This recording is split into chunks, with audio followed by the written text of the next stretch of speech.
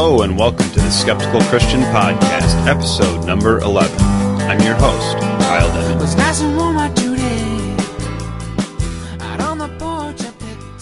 For this episode, I want to address some arguments used by Christians that I think should be avoided. Now, I think it is important not only to give good arguments for our faith, but also to carefully avoid using bad arguments which can undermine our credibility. For the book reviews, we are taking a look at The Only Wise God by William Lane Craig and Losing Faith in Faith by Dan Barker. But first, let's take a look at the news.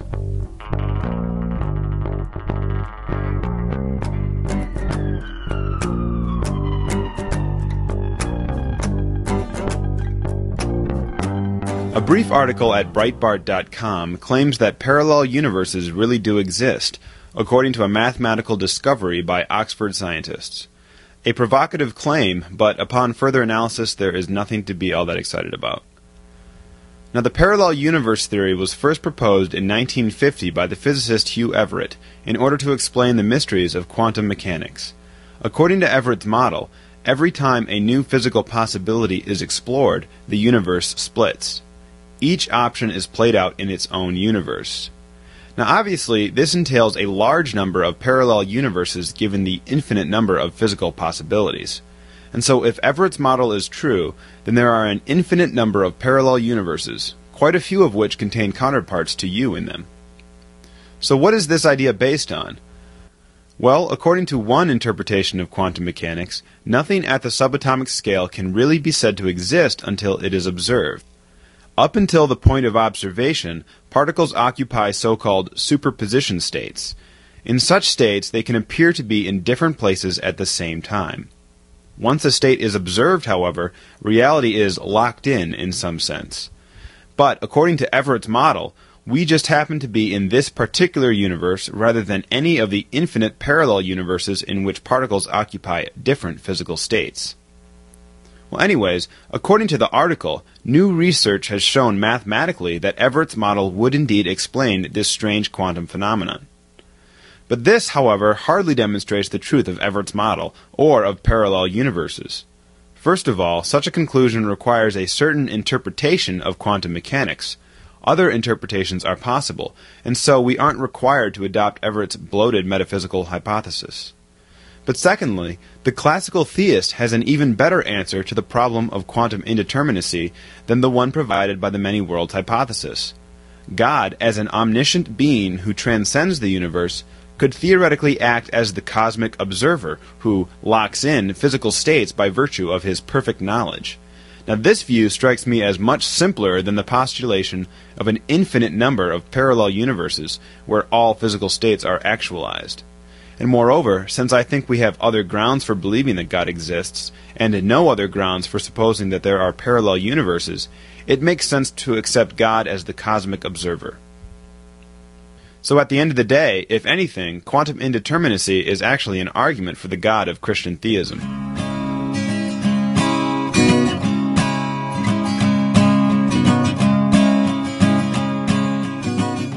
This podcast and the associated website are dedicated to providing a rational case for the Christian worldview, and I have discussed in the past several different arguments which I think support Christianity.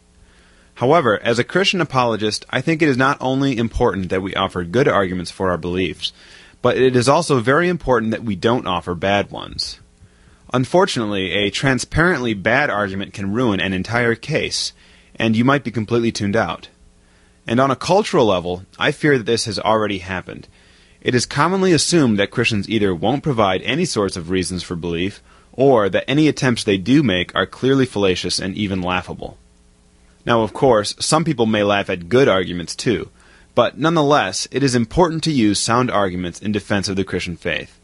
So in this podcast, I want to quickly cover several common arguments made by Christians that I think are flawed for one reason or another. Now, one really common argument I hear tossed around is the claim that atheism is self-defeating, because in order to know that God doesn't exist, you would need to be omniscient. Now, this argument strikes me as very unimpressive for several reasons. First of all, it is not necessarily true that you need to be omniscient to know for certain that something does not exist. For example, I know that round squares do not exist, even though I am not even nearly omniscient.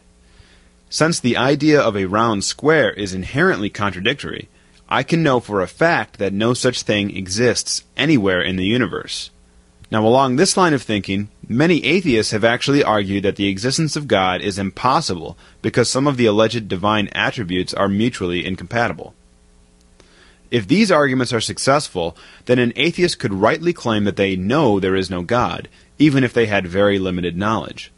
Now, personally, I think that these sorts of arguments are quite terrible, but the point is simply that one does not need omniscience in order to know for a fact that something does not exist. In any case, the argument is still flawed because atheists do not usually claim that it is impossible for God to exist. Rather, they claim that there is no evidence for God's existence, or there is good evidence that God does not exist. These claims do not require exhaustive knowledge. And if this is what the atheist claims, then they do not need to demonstrate with 100% certainty that God doesn't exist in order to rationally hold their view. Indeed, almost no belief can be known with absolute certainty. For example, we can't prove that unicorns or leprechauns do not exist, though we can rationally believe that they don't. Now, if this is true in the case of unicorns, why cannot it be true in the case of God? In fact, the claim can be turned around on its head against the Christian. How do we know, for example, that Zeus does not exist? It is possible that he exists, and we certainly aren't omniscient, so how can we justify believing that he doesn't exist? In the case of Zeus, as well as unicorns or leprechauns or whatever, there is no evidence in favor of their existence and perhaps some good reasons to think that they don't exist. But if this is good enough for disbelief in Zeus, then it is at least theoretically good enough for disbelief in God. But finally, even if this argument were sound, it wouldn't justify theism. It would at best justify agnosticism as opposed to atheism. But frankly, I don't think there is much difference between atheism and agnosticism. So the ground gained by this argument, even if successful, is rather meager, and we would do better to focus on positive reasons for believing that God really does exist. A second common argument is that Hitler was an atheist. Now, Hitler is just a possible example, but the general idea of this argument is to smear the worldview of atheism because of the evil deeds committed by atheists or caused due to the influence of an atheistic worldview. Now, in the last episode of this podcast, I discussed the objection that Christianity has caused a great deal of suffering and evil in the world. As I pointed out in that episode, this is a very common argument against Christianity. But, as I pointed out there, Christianity is a worldview which is either true or false, and the actions and deeds of professing Christians has nothing to do with whether or not the worldview is true, and the same can be said about the worldview of atheism. Indeed, this type of argument is not only fallacious, but it is also dangerous. Once we start bringing up the evil deeds of non-Christians, we open ourselves up to attacks from the other side. Unfortunately, history has left us with some pretty bad behavior to defend, and I think it is best to avoid some sort of back-and-forth who's more evil than who type of exchange. Even if the Christian can win such an exchange, it will probably not be a very fruitful discussion, and it will almost certainly not bring anyone closer to Christ. Closely linked with claims about particularly evil atheists is the claim that atheists do not have any morals. Now, I don't think that this argument is usually made explicitly, but it often seems to be an implicit claim. I think it is very important that Christians don't make or even in any way imply this sort of argument, for several reasons. First, as stated just previously, the actions of professing atheists have nothing to do with whether or not atheism is true. Secondly, it is not really true that atheists never behave morally. In fact, atheists sometimes live lives that put many Christians to shame.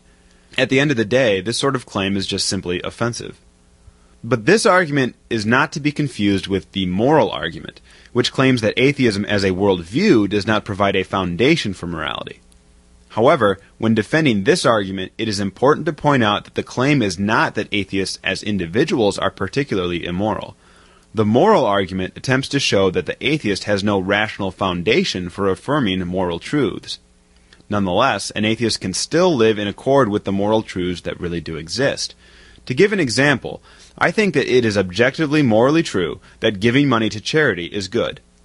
According to the moral argument, atheists have no foundation for morality, and thus all morality is subjective. If this is correct, then on atheism, it is not objectively morally good to give money to charity.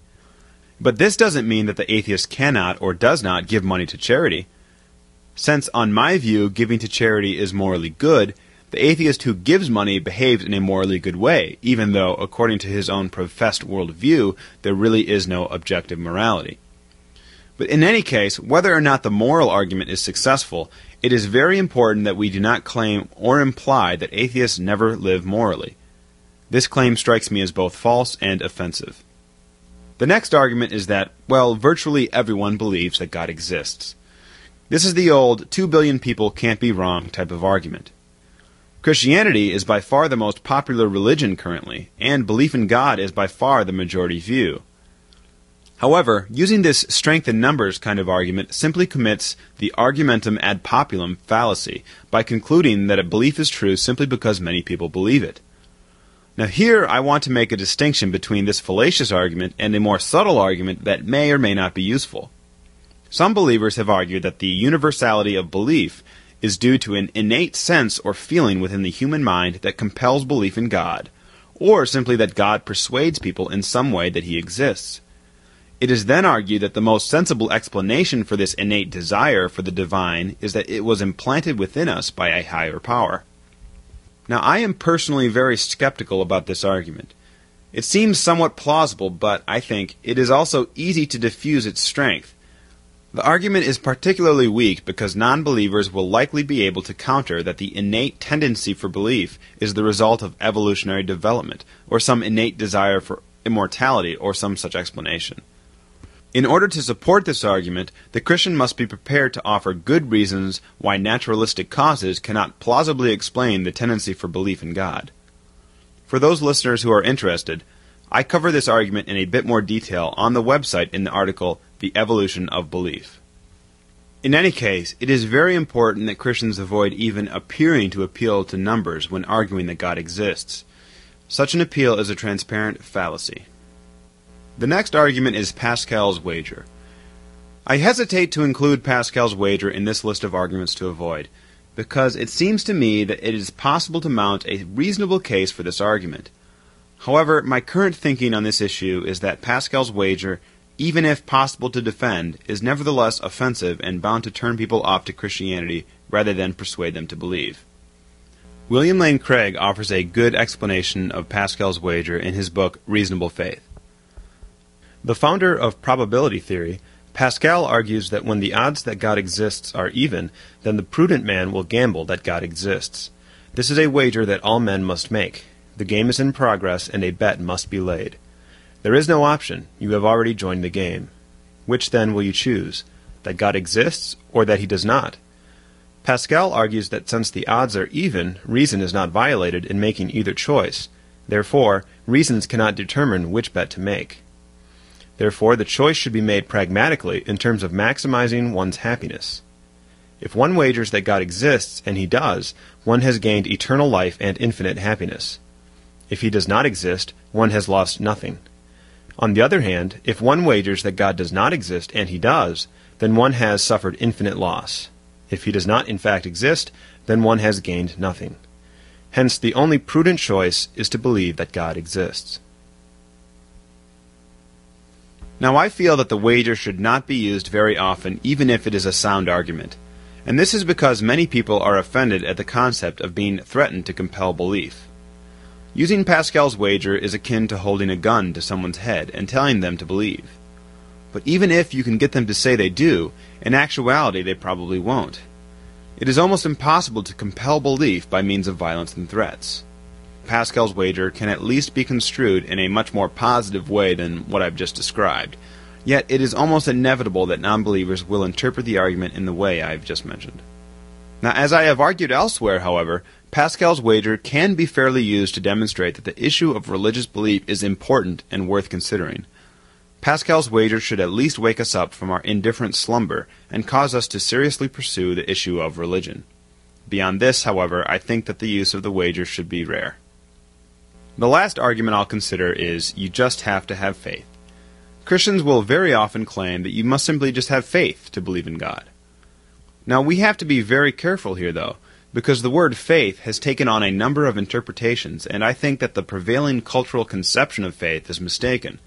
In the first episode of this podcast, I discussed the meaning of faith, and I concluded that the biblical conception of faith is more akin to trust and loyalty to God than to blind belief. However, when most people hear someone say, "You have to have faith in God," they are apt to interpret the statement as, "You have to have blind belief in God." If faith really is blind acceptance, then it seems ludicrous to suggest that non-believers should just have faith. Why exactly should they? It doesn't make any sense to just blindly accept something, and even if it did, then why should they blindly accept Christianity, as opposed to Islam, Hinduism, or even atheism? Faith defined as blind belief is an empty notion. But if we don't believe by blind faith in God, then what do most Christians base their beliefs on? After all, the vast majority of Christians are mostly unfamiliar with arguments for God's existence, and many haven't even thought about the historical evidence for the resurrection. Well, as I argued in episode 9, most Christians base their belief in God on the basis of personal experience. The witness of the Holy Spirit is what causes Christians to believe. Now, as I argued there, this is entirely rational to do and does not involve a blind leap at all. However, this personal experience is necessarily subjective, and the non-believer has no access to another individual's experience. Now, that is why arguments for the truth of Christianity can help to bring down barriers and demonstrate that the Christian worldview is rationally compelling. Once these intellectual barriers are broken down, the hope is that the non-believer will be more attuned to recognize the witness of the Holy Spirit and will therefore accept Christ as Lord and Savior. So to conclude this, I think it is very important that Christians as a whole use reliable arguments to offer others as the reason for the hope that is within them. And thankfully, there are plenty of good arguments for the Christian faith, and so there is no need to resort to this sloppy thinking.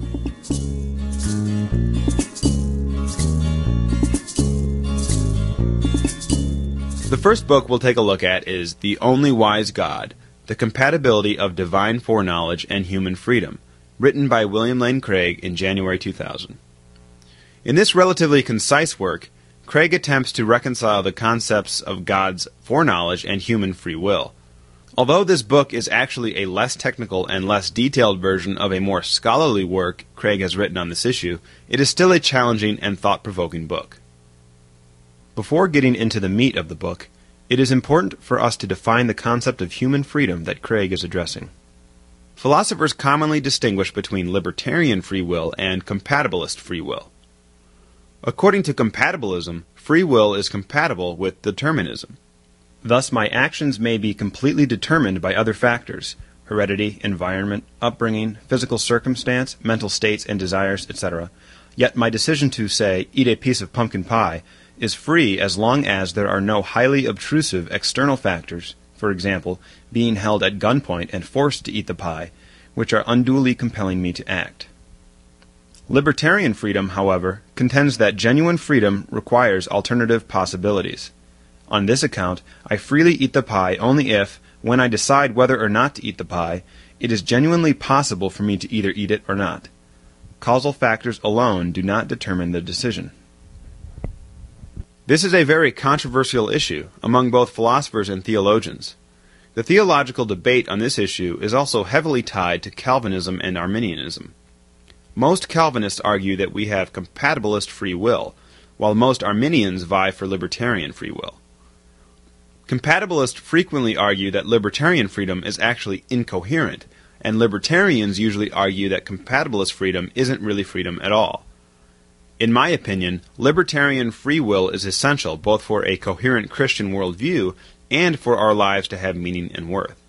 But nevertheless, it is important to recognize that Craig is defending libertarian free will in this book. Now, one of the most common objections to classical theism is that it leaves no room for genuine human freedom, since God has perfect foreknowledge of what we will do. To answer this problem, Craig first points out that this theological fatalism is simply a dressed-up version of Greek logical fatalism. Logical fatalism argues in the following form. 1. Necessarily, if Jones is a bachelor, Jones is unmarried. 2. Jones is a bachelor. And 3. Therefore, Jones is necessarily unmarried. Craig points out that this argument is simply invalid, since the conclusion does not follow from the premises. All that follows from 1 and 2 is that Jones is unmarried, not that he is necessarily unmarried. Now, Craig further argues that mere knowledge cannot cause something to occur, and it makes no sense to say that God's mere knowledge of what I will choose to do could eradicate the freedom of the act. It is our free choice that determines God's foreknowledge of what we will freely do.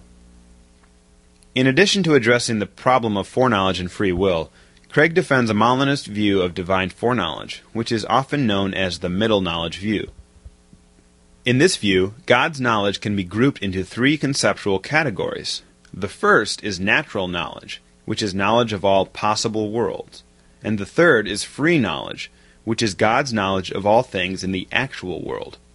The second category is appropriately called middle knowledge, and it consists of God's knowledge of what every free creature would do in any possible set of circumstances. This would include, for example, knowledge of what I would do if my computer crashed right now. Now, this is known as a counterfactual of creaturely freedom. According to Craig, God can use his middle knowledge to create a world in which his ends are met through human free choices. Now, this middle knowledge view has received a great deal of attention in recent times, and it strikes me as a powerful and plausible view. If nothing else, you should read this book so that you can get a brief overview of the Molinist account of divine foreknowledge. So in addition to covering some fascinating topics, The Only Wise God is well written and engaging. Due to the complex issues covered, this book is not the easiest to read, but it is extremely rewarding. So I recommend this book for anyone who has struggled with the issue of divine foreknowledge and human freedom. My rating for this book is 4.5 stars out of 5.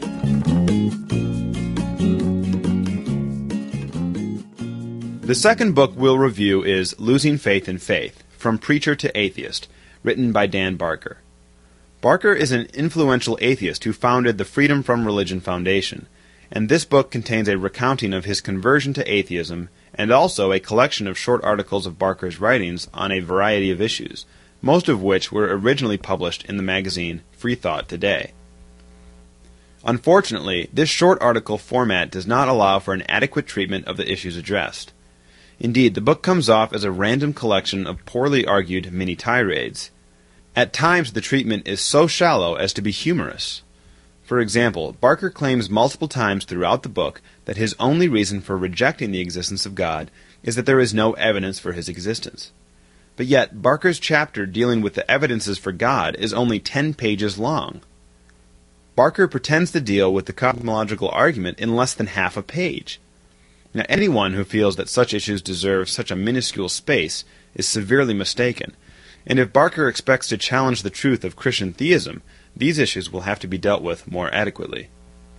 Another chapter involves alleged Bible contradictions, but nowhere does Barker even come close to examining the social and literary context in order to truly show that there is a problem. He merely lists off some passages and throws his hands up in the air. In fact, he doesn't even make much of an attempt to explain exactly why a contradiction or two should be so devastating to the Christian faith. I, for one, accept biblical inerrancy, but my Christian faith isn't going to come crashing down if there are, in fact, some contradictions. Barker seems to assume that the whole Christian worldview will fall apart if there are contradictions in the Bible. Losing Faith in Faith seems to be really popular amongst the atheist crowd, but to be honest, there is very little to commend here. If you are looking for a good book defending atheism, you will have to look elsewhere. And so my rating for this book is 1 star out of 5. Alright, we're about to wrap everything up here. Remember that you can find a full transcript of this episode along with links and notes at skepticalchristian.com. Just click on the podcast link in the main navigation to access this episode as well as the previous 10. You can also leave comments on the episodes there, and I appreciate any feedback I can get, and I am always looking for more audience questions to address in the show. You can also email me at kyle@skepticalchristian.com. Now also, if you enjoyed this podcast, please just consider giving it a quick review at the iTunes Music Store.